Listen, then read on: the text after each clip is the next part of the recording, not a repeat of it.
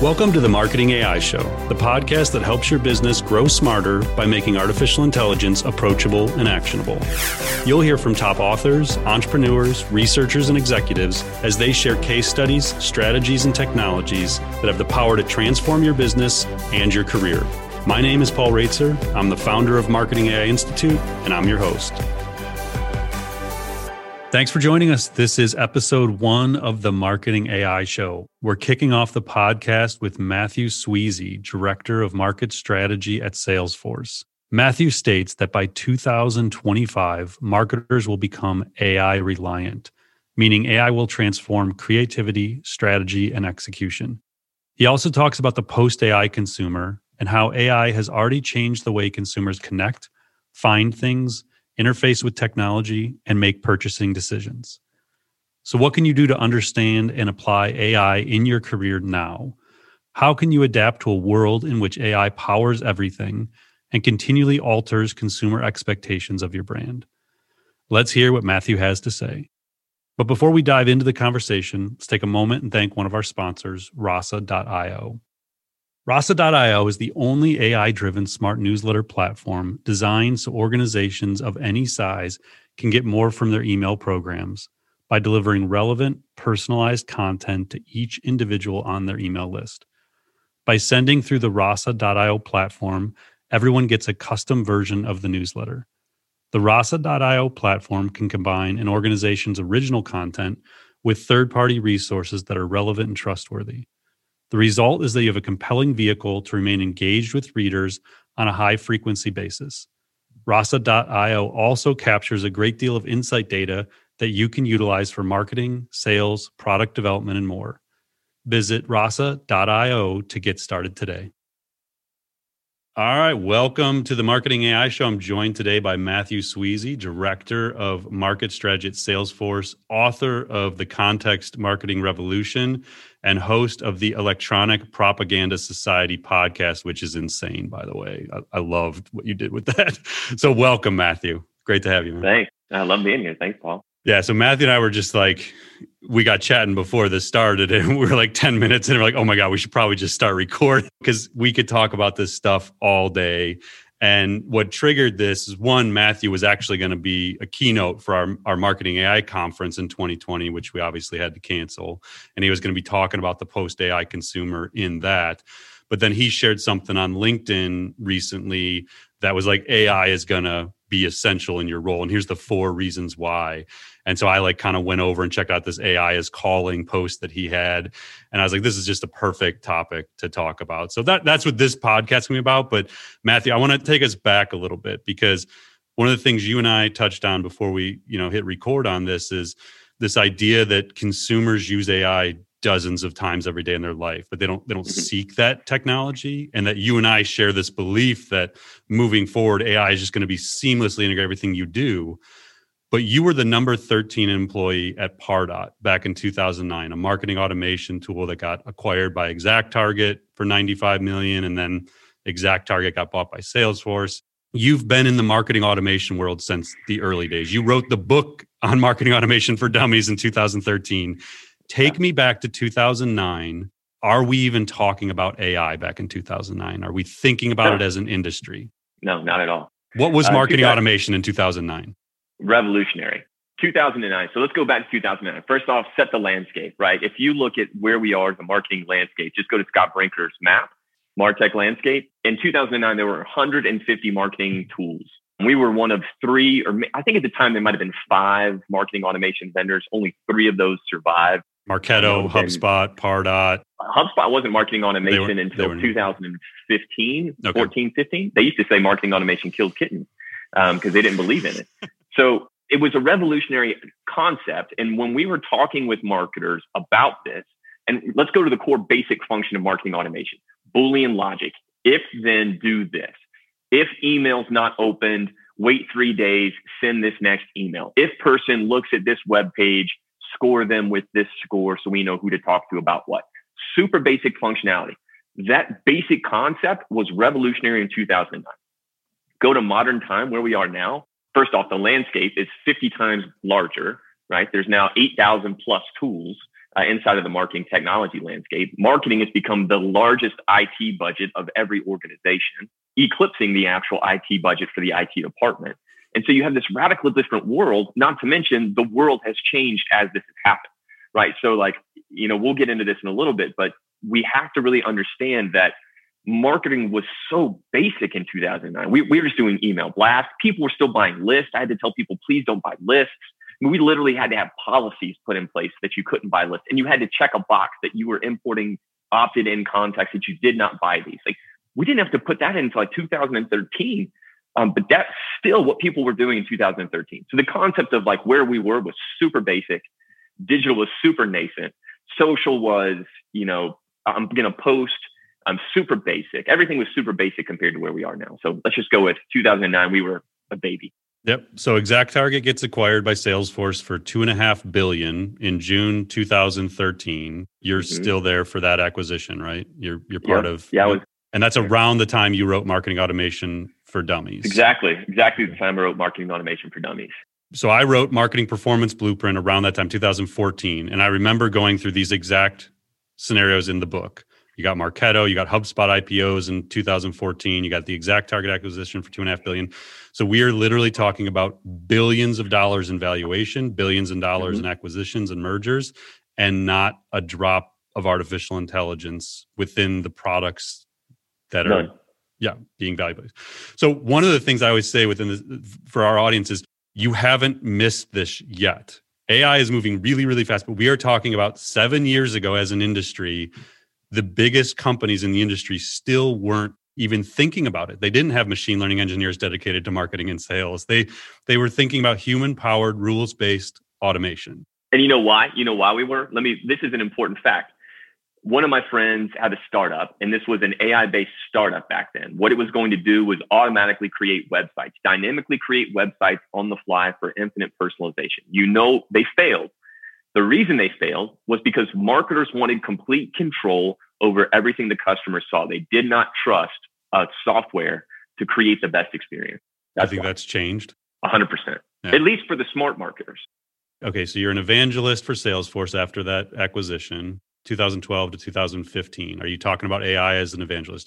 You and I met on the speaking tour. I mean, that's kind of how we got to know each other. That's definitely how we met. I don't think I was talking about AI in 15. I think it probably I've probably only been talking about AI at a serious level for probably 3 years. Okay. Yeah, because then you move into the principal marketing insights from 15 to 20. And then you in January 20 moved into this director of market strategy. Now, keep in mind for everybody listening, Salesforce has been one of the leaders. I mean, they've spent, it has to be north of 10 billion buying up AI tools. They've bought all these things, kind of mashed them into Einstein. So again, Mathew is at what would be considered by many to be a leader in the AI space within the marketing sales industry. And even there, it's only been in the last 3 to 5 years where AI has really surfaced to the top of minds, and where you've started to see within your research and even in your writing and speaking to where it's now kind of landed to where we're in this post-AI consumer where you're already talking about post-AI.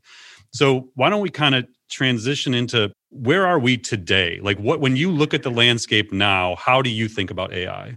Well, there's different landscapes. Let's set the stage first off. There's a business landscape. So when we ever have a conversation of AI, we always frame it from me, the business employee. How does AI affect my business? Yeah. That's usually how the conversation's always flipped. It's never looked at from the consumer standpoint, which is why I wrote about the post-AI consumer. Now, actually, I coined the term post-AI consumer in my book. With the post-AI consumer, we must realize that here's what happens. As soon 2009, theoretically, I wrote about this, proved it out mathematically. 2009, consumers became the largest creators of content in the world, surpassing businesses. And number two, the largest creator of content are their personal devices. Just think about the notifications that you receive. Think about a Fitbit and how it motivates you to take 500 more steps a day. That's all personal content. When we look at that, now we start to realize that organic reach on social is less than 1%. The reason that is because there's so much content that you are now competing, right? Mark Schaefer wrote about the content glut, right? We have this massive amount of content. Well, that is a problem for a human. So how does a platform create the best experience? Well, it leverages AI to create a contextual experience, not a chronological experience. And so now AI is sorting anything that a consumer touches that is digital. It's completely controlled by artificial intelligence, period. So what a post-AI consumer is a consumer never asked for AI, but every consumer that touches anything digital before they actually get to the end result is being filtered through artificial intelligence, because that is the modern world to create the best possible experience, right? So that is the post-AI consumer. They never asked for it, but everything they touch in digital world is artificially controlled by AI. Then you look at the other side. So that side is very advanced, right? Netflix, Amazon, Facebook, anything. Spotify. Pick your point. From the business standpoint, that's a different landscape. That is how does my business operate, function, produce, create? Now, if you were one of those companies we listed, you are a very advanced AI practice, because you know how AI produces the best outcome for business, because that is what you are selling. You are selling an experience. You have understood how to optimize that experience and leverage AI to do so. You've also learned to leverage AI to create better revenue potential, right? Amazon, 13% of Amazon's revenue is from their ad server. What do you think runs that ad server, right? Behind the scenes, that is a lot of fancy technology that is saying what ad goes in what place. How do we optimize price? How do we do all these different things? Right? We're starting to see AI in all these different formats. Netflix, you're going to see different images for the different shows based on what AI thinks is going to be contextual to you to get you to watch that film or show or TV show, whatever it is. So the landscape is very different. Every consumer touches it. Not every business has it. Businesses have it in different applications. We were talking about this earlier. So if we survey and ask everybody, which we do, I think the number is 84% of marketers use artificial intelligence. But we must be very clear when we use that number, because that is it's not AI is like a sliding scale, right? Every marketer uses AI because every tool that you have has AI baked into it. If it doesn't, it's going to. Right now, the marketplace is as follows. There's tools. There's tools that can be up-leveled with an additional purchase of adding artificial intelligence to it. And then there's tools that are brand new that come out with AI empowered in them, which are not even asking to buy it. It's just they know that the best way to get you the best outcome is to give you AI automatically. Hence, you're going to stay with my tool because it creates the best outcomes for you. You didn't ask for AI. You asked for better outcomes, and that's what they delivered. Right. So that's where we're going. But right now, most people are in this process of, I've got a standardized technology set. I've invested in all these tools. I've got to maximize those values before I ask for any additional money before I can then start to add an AI. That's even if they really realize they need it. So I'm going to stop with that, because I can go on and on and on. I mean, it's different landscapes. Yeah. And it opens up so many paths to go down. The one that I think is interesting. So one of the ways we talked about this at the Marketing AI Institute is it's just smarter technology. Like at the end of the day, you buy marketing technology to solve a business problem or achieve a goal. It's the only reason you would buy it, or only reasons. So if you're thinking, I'm missing the boat, I got to go get some AI. I keep hearing it's really important. No, like if you do email, you just need an email solution that helps you be a better marketer, helps you do your job more efficiently, helps you create convenience and personalization for the consumer without invading their privacy. And as Matthew's saying, like the only way to do that is with AI. So you can go to your existing solutions and say, are there smarter ways to do what we're doing? Is there an upgrade option where I can get some machine learning that helps me predict things? Like I keep hearing it's supposed to be helpful. Or you can go find tools that are being custom built to do very specific tasks within marketing. But that kind of spectrum you talked about of, there are these companies that are building specific tools. Even then, though, just because they have it doesn't mean it actually works or they've proven their AI is any good. And I feel that's a challenge. Yeah, that's a challenge we're having is as a consumer, like, how do I buy AI tech as a marketer? Well, there's a trick, because a lot of companies are going to say they have AI, but really it's just ML, right? We don't even, as a market, as consumers of this technology, even if you ask a marketer to define the difference between ML and AI, I guarantee you that most of them can't define the difference. And that's a problem, because a lot of the companies that are marketing AI, really, it's just ML, right? So it's not true AI, right? So we have to be also, as an industry, really be clear on what is it actually we're doing and understand the difference between ML and AI. So when you actually are buying something, you know what you're going to be getting. Yeah, the way we talk about it, and I'd be interested to hear your take, and if Salesforce even has a point of view, and whether it's the same or slightly different than how you look at it. But what we look at is, generally speaking, AI is sort of the umbrella term for these tools and technologies that make machines smart. Like Demis Hassabis from DeepMind has my favorite definition of AI, which is the science of making machines smart. They don't know how to do anything on their own. The primary subset of AI is machine learning, and that is making predictions about future outcomes based on historical data. And then it keeps learning and evolving. So what we see, though, is ML is the more abstract thing. People think it's all data science, which it is. It's just math. But they think only data scientists and engineers can understand machine learning. So they kind of shy away. But if you think about the branding of the industry, it's Google AI, it's Microsoft AI. Like, they're running ads branding AI. They're not talking about machine learning, like, because they're just trying to get people to understand that smarter technology exists and you're going to have to give up your data to get it. Like, that's my perception of where we're at as an industry, is the big guys are all just trying to make us as consumers comfortable with this AI, whatever it is. Because when I go into Fitness Plus from Apple, it's going to say, hey, we're going to watch everything you click on, every instructor, every course in this thing, because we're eventually going to personalize your experience. Is it okay to have your data? They're only asking that because their machine learning is going to learn what I'm doing to predict what I will likely do in the future. But like, it is a challenge. And I talk to lots of these vendors, and they're struggling to differentiate themselves with the B2B buyer, because they do have better technology, but the buyer doesn't understand machine learning. So like, they can't talk about the machine learning to those people. And so they go back to what you said, they talk about outcomes. Well, yeah, from a standard marketing practice, you sell the sizzle, not the steak, right? You shouldn't sell features. You should sell benefits and outcomes. And the outcomes are, we can produce better outcomes. It doesn't matter what you're using behind the scenes, right? Because then you're going to start to slice and, well, here's my algorithm, and here's why that algorithm. No, nobody needs to know that, right? Like, no one's going to care. You don't want to know what goes in the spaghetti sauce. You just want to know it's good spaghetti. Like, that's all that matters. And so we have to get to that place of outcomes. And AI does have like ML does have limitations, right? So it's like, let's go back to the use case of in the B2B space.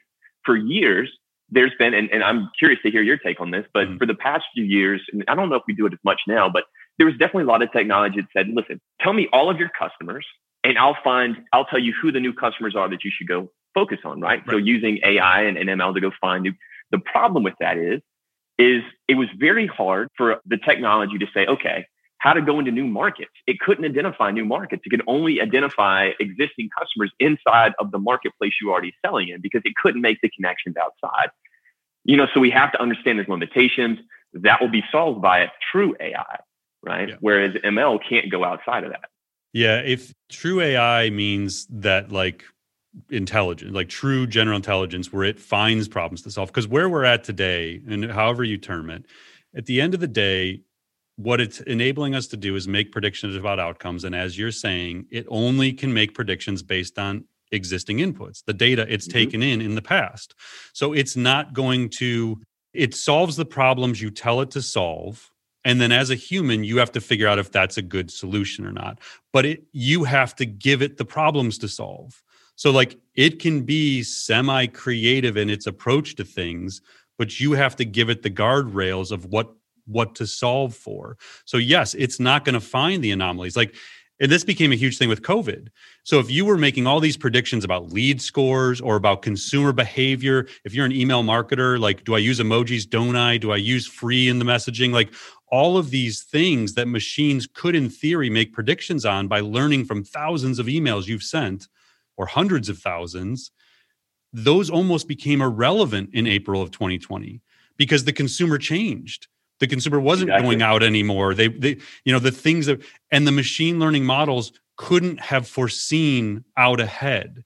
They had to now learn from an entirely new data set of how this consumer behavior was evolving.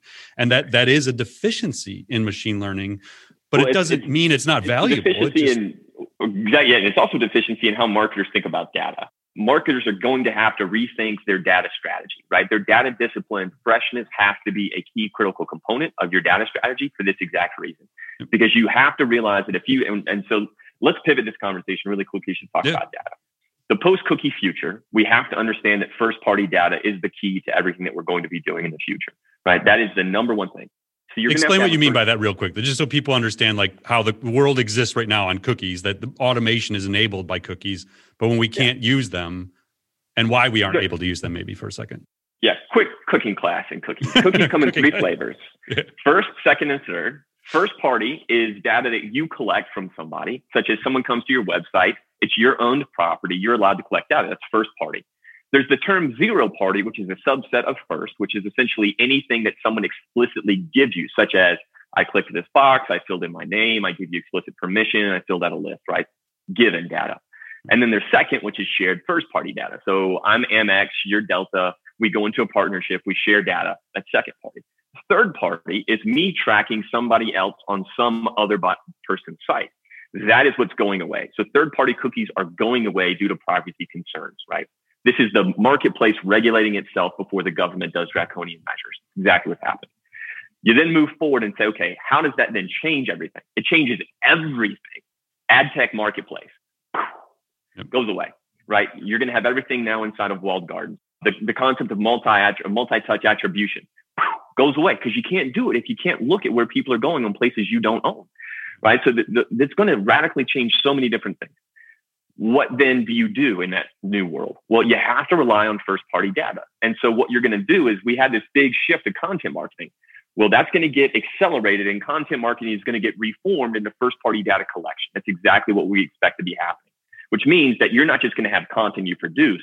You're going to be hosting free Wi-Fi. You're going to be creating dating apps. You're going to be doing 1,000 different things that are out there designed to collect very specific data from very specific people that is continuous, which brings in fresh data. This goes to the freshness piece because you need to have a continuous stream of new data to then run these run on this AI. So that's what I mean by the freshness and that data discipline and why first-party data is so critical because it has to be fresh for this data, for the AI, to know in real time, what am I looking at? And then this then brings up lots of other questions, such as, how much data do you need? How good is data? Do we decay this data over time? Like, do we have a score that then decays? There's going to be a lot. Data science is going to be a big fun thing. Anyways, that's just pen and that. No, that's awesome. And a really practical example for people is like, I was doing a webinar recently with RJ Tallier at Pattern 89, and they've built an AI tool to predict the success of ad creative on like Facebook and Instagram before you run it. So they learn from all the performance data from millions of ads, and then you upload creative variations, and it'll predict which one is going to work before you spend $1 to run it. But their data shows that the average creative runs its course within 10.4 days. So like if you're an advertiser today, you're going to go back like, hey, what worked 4 months ago when we ran the last Facebook campaign? Did we have people in the image, or was it just like characters, or was it computers, or what was it? Was it just text? Let's just do that again. Well, that ad alone was old and over by the time you finished 3 months ago, more or less recycling it to be the ad you run now. And so just this idea of recency and this idea of like prediction, I don't know. So much. What you just did. So there's a whole new concept that me and Brian Salas are working on. It's called fast advertising. Get ready to see a lot more of this moving forward. The data that you just shared explicitly states why we have to think about fast advertising. If creative is dead in 10.4 days, the average consumer sees more content they've ever seen in their entire life. The question is, how do we stay relevant at scale for brands that specifically rely on mass advertising methodologies to have a relationship with their consumers? I hate to say it, but as much as we have people in massive brands, I'm just going to pick on toilet paper. Toilet paper brands want to have a personal relationship with their consumers for obvious reasons. Their brand, they want to have a personal relationship. I don't want to have a personal relationship with my toilet paper brand. They need to do one thing. They do that one thing well. That's all I care about, right? And so the question we have to think about then is moving forward is then how do they then stay relevant? How do they build these relationships? Well, advertising is the method that they're going to use. It's push button, it scales, it gets them that relationship. The problem is, to exactly what you just said, is the traditional method of advertising runs on what I would call a traditional fashion model, which is we have 4 seasons. We're going to have 4 major campaigns we're going to run a year. But look what happened to fashion. It went to every week is a new fashion trend, fast fashion. Advertising is going to have to keep up. And exactly what Pattern 89 is doing is what we have to rely on. AI is going to be that empowering method, which says, all right, marketer, here's what's happening. Here's your sub audiences. Here's what's actually what they care about in real time. By the way, that's going to be curated by AI. Then the next step is going to say, okay, here are the things that we think you should talk about. Here's the messaging that we think you could come up with. That's going to be powered by AI. You're then going to refine that, add to it.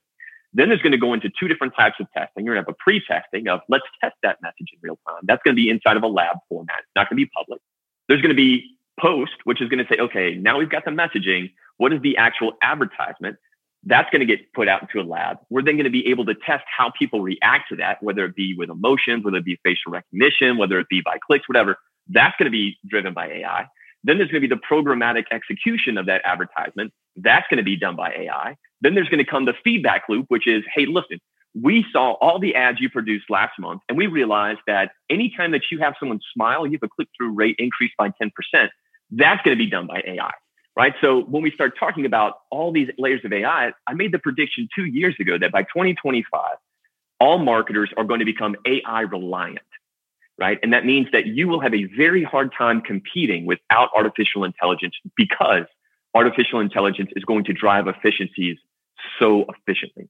I love it. So what does the human still do? In that scenario, you just listed like 10 elements of just advertising where the AI is going to do it. What's the human still do in 2025? Oh, all of the stuff that humans do well. AI can't go into a meeting and say, this is why we need to have this ad. AI can't go create the strategy of what we're going to do, where we're going to go, how we're going to do it. AI can't, there's so many things that AI can't do, right? The things that we've relied on humans to do for so long, AI is going to replace and be more efficient. Now, the creative element, AI is going to be able to tell you what works. I don't really believe that AI is going to replace the creatives. The creatives, going back to the initial problem that we just said earlier of, if we say AI, tell me new businesses I should go after, it can only do that inside of the data that you've given it initially. It can't expand and create new theories and new ideas. It doesn't know you had a conversation yesterday about a entirely new vertical that could open up enormous possibility. It's not going to know that information unless you say, hey, go analyze this vertical for me. Tell me like what you learn about that. It's not going to know to look there though, unless you tell it to look there. Yeah, so it's going to be a tool that's going to be leveraged. It's going to be an enterprise scale. Everyone's going to be leveraging these things because they do all kinds of things. But specifically within marketing, expect by 2025, you're going to be reliant on AI, at least in one of those 5 categories, at least in one. I loved in your AI is Calling deck, and we'll include the link in the show notes, but you talked about how Mars used facial coding, version of AI, to determine their best ads for M&Ms. Can you explain that for a second? Because I think it brings a very tangible example to that list you just gave of all the things AI can do of a brand that's actually using some really advanced stuff. Yeah, so this is a case study. So Mars essentially said, all right, we want to be able to know. They're using advertisements to create and elicit a specific reaction inside the human. They want to create a very specific relationship, and they're using AI to see in their ads what emotion does that elicit in the person watching that advertisement. And there's very specific things they want to elicit. So they use AI and facial recognition. So they play their advertisements in front of somebody while using a camera that tracks their facial expression, that then notices how their face changes, which is then the representation of emotion. They're able to then say, we know this ad is the most effective at delivering the emotion that we want in our target demographic. Then that's the ad that they then show. They have their own proprietary ranking system of like what they're looking for, but that's where they're using AI. Now, caveat, that technology is effective, but it's also questionable. There are questions. You'll see both sides. You'll see a vendor saying that this works. You'll see Mars using it. You'll also see vendors who are competing against that, who will say that may not be the best. There may be other methods. So all we're saying here is there's lots of different ways that this is going to be used. We don't know what the best method going forward is, but we do know that AI is going to be able to identify things that we can't identify as humans, and it's going to help us make better decisions regardless moving forward. You and I could just talk for hours. I'm going to go back to your LinkedIn post, which is again what led to this. I want to just talk about these 4 items, and I want to talk about your book for a minute, and then we'll kind of wrap up. So your LinkedIn post, and I'll just kind of read the first part. It says, AI is a major part of the future of marketing, full stop. This is obvious, but there are some ways AI will change things you may not have considered. And then you listed 4. So I'm just going to give you each of these 4 and you just kind of give me a little narrative. Deep fakes may be a positive thing. What is a deep fake? And I've only heard about them negatively. So what is your point of view there? Yeah. So deep fakes, as we know them, is anytime that AI takes, or a person has AI take a person and an image and has them do something that they didn't do. So it manipulates the image. It could be Barack Obama riding a horse and he's never been on a horse, right? So like it could be anything that you want. Or it could be your CEO saying something that he or she never said that could create a crisis plan. Yeah, it's essentially anything. Yeah. The problem that we all see is the bad parts of this, but there are good parts for us as a marketer. And those are some very basic things. International translation is the easiest example to consider, right? So David Beckham, there's a great example, David Beckham, where he shoots an ad talking about why you need to wear a mask. It's instantly translated into 17 different languages. David Beckham's face, then the mouth changes to match the language in each one of those. So it looks like he's speaking each of those languages. So instant language translation, imperfect language translation. So anyone that runs global brands knows the issues of global translation. It's very difficult. AI can solve that very easily. There's another concept in the same thing, which is, well, what if we were able to deep fake the person watching the ad and put them in the ad? That's a crazy thought, right? So rather like that is ultimate personalization of like, rather than like, you watching two people sit in tubs for the Viagra commercial, it's you and your wife sitting in tubs on the hill in the Viagra commercial, right? So it's like he gets credit, Viagra, if you use that idea. Revenue. So those are some easy examples of deep fakes. All right. Shopping on the edge is the next major wave of commerce. What is shopping on the edge? The edge is defined as any place that is not a traditional brand or retail site. Instagram shopping, Pinterest shopping, these are great examples of the edge. Essentially, what you're looking at is the edge is going to open up all kinds of crazy things. Full funnel experiences is really what AI is going to open up. On the edge, an ad can be targeted to anybody. Then that ad can be completely immersive by AR and VR. You can then go in and you can try on the products. You can demonstrate the products. You have the IKEA Place app where you can actually put the furniture in your room, see what it looks like. You can then go through a chatbot, which is an AI-driven chatbot, have a conversation in real time. It can check inventory, purchase, and everything. That happens all within the same moment on the edge, completely compressing the buyer's journey to a single moment that was targeted to an individual. That is what the AI is going to do on the edge. No human interaction. And by the way, those things are highly effective and efficient. I just did the AR with TV. My son got overzealous and threw something into our nice 55-inch screen TV the other night. And so I went on the Best Buy site and I'm shopping and it's like, oh, cool. I can visualize the TV in my room. And I did that. Pop it up. AR. Oh, yeah, it looks good. Okay, fine, buy it. All right, number 3, how you do your job? Yeah, so we just covered this one in the past, like 10 minutes of conversation. AI can change every element of your job moving forward of what you're going to do. Here's a really easy example. You're going to have your own personal bot that's going to direct your daily work. You're going to walk into the office and your bot's going to say, hey, listen, last night I was looking at the website and I found that there's a new segment that you haven't identified. I looked at our current ad spend and I believe if we shift this percentage of ad spend to this new demographic, we'll be able to see this return. Do you want me to do that? Click yes. That's what's going to happen and how it's going to dictate our tasks and moving forward. All right, last one. AI opens up full funnel experiences. So I hit that one because I forgot what I wrote before I wrote about, but let's play with one other one, which is let's talk about AI as native product placement and a new idea for native advertising. I love that one. I've seen you talk about that one. I love it. All right, so here's the concept. Native advertising is essentially the concept that we are putting something in line that looks native to the format. Right, so that inside of Facebook, that means it's a post. Inside of inside of a media property, it looks like it's a native article. So there's lots of concepts. But now let's go to television and mass advertising. Right, when we have OTT, which means over the top television, where we know there's a logged in user, we can identify who they are. AI now allows for native product placement inside of television shows in real time.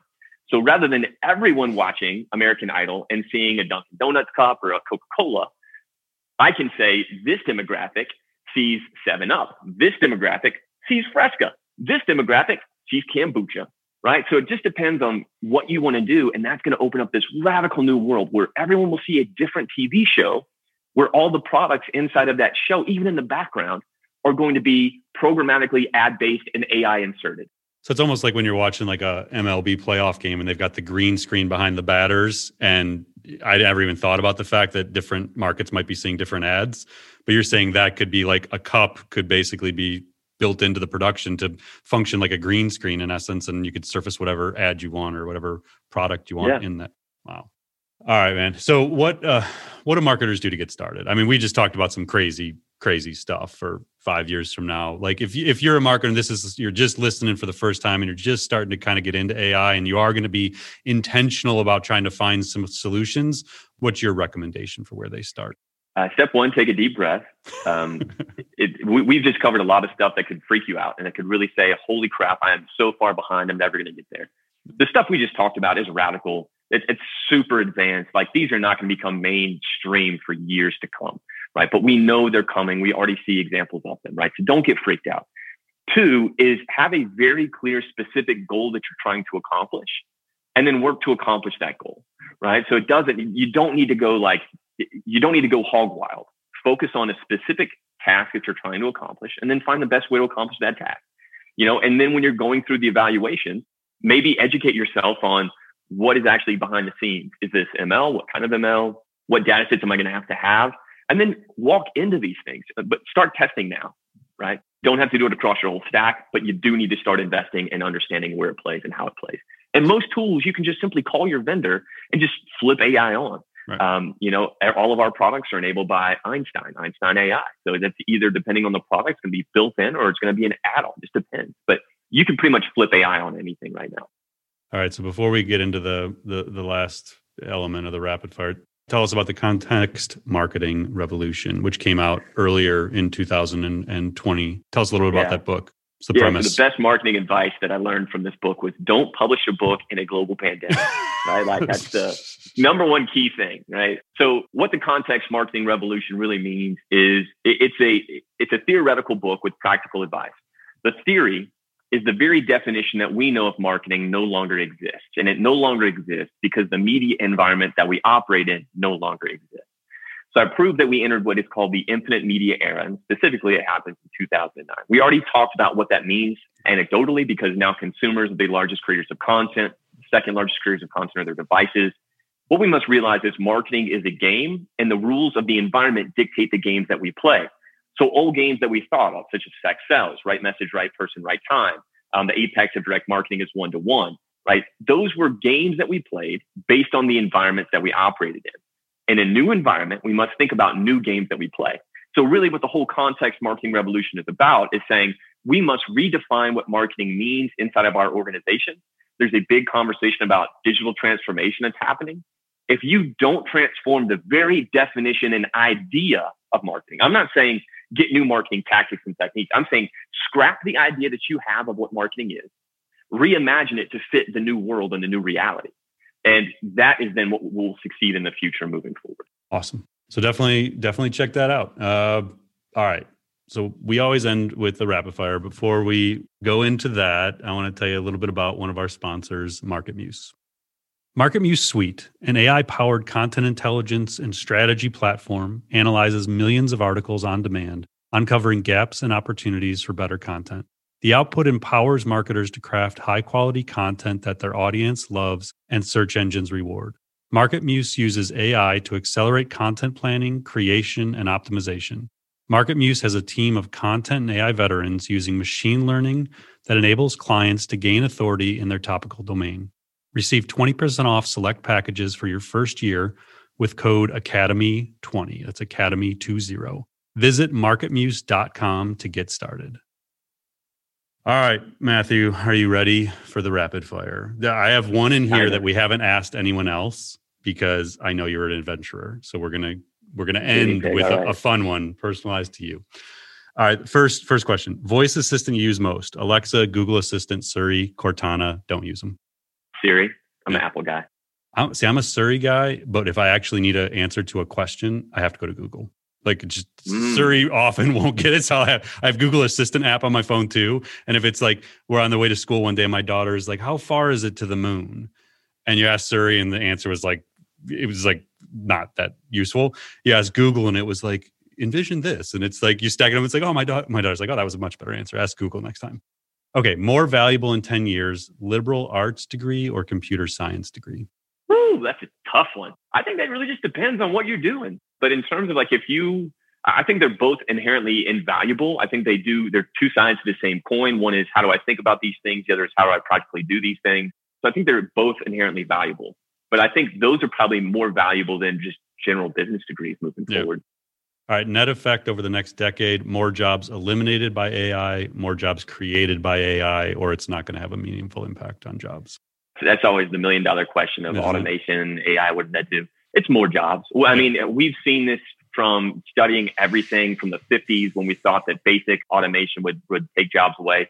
It just creates more jobs in different aspects and different arenas. The hard part is that, here's a really good example I was hearing the other day.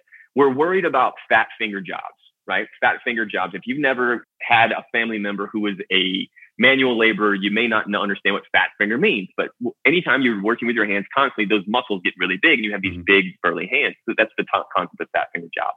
When we start thinking about all these things, there's a whole infrastructure that has to be created that is physical, right? There's got to be wire, there's got to be fiber, there's got to be boxes, there's got to be all these other elements inside of this world that are those jobs that it does take to support those things. Then there's the intellectual work of how all these things happen. I think a better question to ask is, where do those jobs take place? Because now if we think about there is no physical barrier to these things, the question may be is, where are those jobs located? Right. Not what jobs do we eliminate? It's hard for people that AI is abstract to a lot of people. It's really hard to see around the corner and envision it. I understand that people are afraid of it. I understand they worry, but for sure, there are enormous potential opportunities that it's just hard to see them coming. All right, last two. What does an AI agent win first, or at least share with a human? A Nobel Peace Prize, an Oscar, a Pulitzer, or none of them? Oscar. Yeah. I'm a Nobel Peace Prize guy. I think scientific advancement. I mean, you can make an argument, and I could agree. I know. I see too.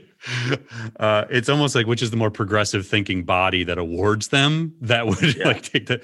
All right, last one. Only time I'm ever going to ask this. This is only for you. Favorite adventure. So in your LinkedIn bio, it says outside of the office, I'm an avid surfer, climber, snowboarder, mountain biker. If you want to get me talking, ask about my last adventure. I'm asking you about your favorite adventure, either in the last year or all time. Oh, yeah. Favorite adventure all time. So one of my best friends, his brother-in-law teaches was Uganda. Now it's in Kenya. Okay. And they have he safaris on the weekend. So he has his own private 4-wheel. So we take a trip 10 days and we 4-wheel across Uganda and privately and just have a ball, camping with hippos, playing around on the Nile. It was crazy. So that was probably all-time favorite adventure. That's awesome. Just when you wake up in the morning and your buddy's like, did you know there was a hippo literally outside our tent last night? And I was like, no, the sleeping pills knocked me completely out. He goes, yeah, I don't have the sleeping pills. By the way, they make you snore. Because you were snoring, I saw the hippo. And I was like, oh, cool. Yeah. What year was that? That was just, I think, 3 years ago. Oh, wow. That's awesome. Well, next time we're together, I want to hear more. I'm not an adventurer. Like we travel, my wife and I traveled a lot, but I am not a huge risk taker when it comes to being in other countries. So I live vicariously through people like you. No worries. The funniest part was before we went to bed with the sound of drums. No joke. I don't know if it was like some tourist drum circle or if it was like some native population drum circle, but you heard them all night. And then that's how we went to bed and then wake up with the story of the hippo. It was crazy, crazy world. That's awesome, man. Well, any final thoughts for our audience, just as they're trying to kind of wrap their heads around where we are in the next 12 months? And we talked a lot about the next 5 years, but just what they can do in the next 12 months to sort of get ahead of their peers, maybe. Just investigate, just start asking questions and constantly learn. I mean, you're obviously listening to a podcast about AI, so you're already interested in just progress your practice, right? Maybe there's certifications you can get. Maybe you can start to have conversations of creating some type of a working group inside of your organization that's focused on AI implementation. How can we solve new problems in new ways? There's lots of things that we can do, but I think that people that are listening to this is keep continuing down that path that you're going down. Keep asking questions, keep investigating, and keep pushing forward. I love it. That's what I tell people. Take the next step. Just read the next book, take the course, go to the conference. Like, don't try and do it all at once. Just commit yourself to the fact that the industry is changing and you need to start taking those steps forward. Best place for people to get in contact with you, find you online. You're a LinkedIn guy or you Twitter? I mean, I locked down LinkedIn, but Twitter is easy. But just reach out. If you want to reach out and chat, if you read my book and have a question, I'm very happy to chat. All right, Mathew. This has been awesome. We'll do it again. I love it. I love talking about this stuff with you. All right. Thanks, everybody. This has been the Marketing AI Show. Until next time, we'll talk with you again. Thanks so much. Thanks for listening to the Marketing AI Show. If you like what you heard, you can subscribe on your favorite podcast app. And if you're ready to continue your learning, head over to marketingaiinstitute.com. Be sure to subscribe to our weekly newsletter, check out our free monthly webinars, and explore dozens of online courses and professional certifications. Until next time, stay curious and explore AI.